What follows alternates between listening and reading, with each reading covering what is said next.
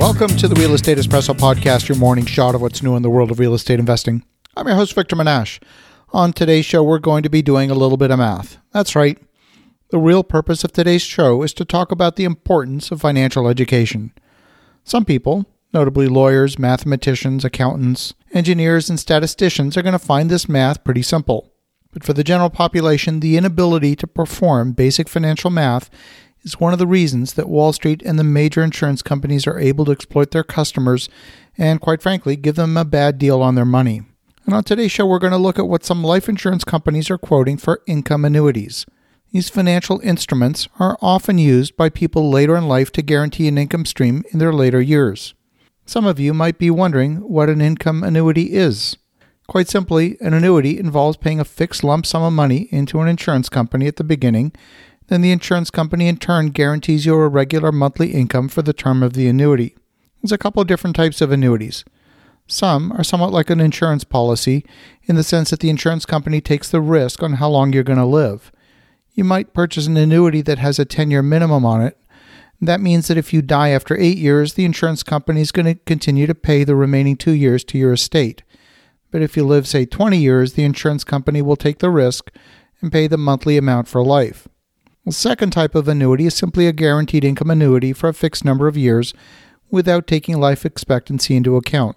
So if you call up your friendly neighborhood insurance company and ask them for a quote, how do you know if you're getting a good deal? This is where the ability to perform basic financial math is vitally important. What we're talking about is the ability to move seamlessly between the present value of a lump sum of money and the future value of an income stream. And the most important variable in this instance is what's called the discount rate. It's essentially equivalent to the interest rate that's being charged for that money in the future. Now let's be clear. The calculations to perform this math are pretty extensive if you're doing it longhand on a piece of paper. Unfortunately, spreadsheet programs like Excel have a function embedded in them that makes the math pretty quick and easy. But before you can use the function, you need to understand the concept. And what I've discovered is that a lot of people, and I'm talking people with university degrees, many of them don't even understand the concept. When you hear guys like Robert Kiyosaki preaching from the mountaintops about the importance of financial literacy, this is what he's talking about, and he's absolutely right. I'm going to give you a quote that I received from a large insurance company. For an investment of $100,000, the insurance company will guarantee you $893 a month for 10 years. Now, if you multiply $893 a month times 120 months for 10 years, that comes to a total of $107,160. So in 10 years, they're giving you an extra $7,160 for the benefit of holding on to that $100,000 for the length of that time. Now, if you kept your money in your bank account and earned zero interest, simply withdrawing the same $893 a month, the money would run out after 9.3 years instead of 10. It seems like the insurance company is giving you a little bit extra, but not very much. How do you determine how much they're giving you? It's not simple math.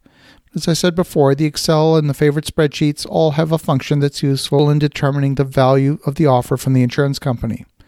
The function that we're going to use is the rate function.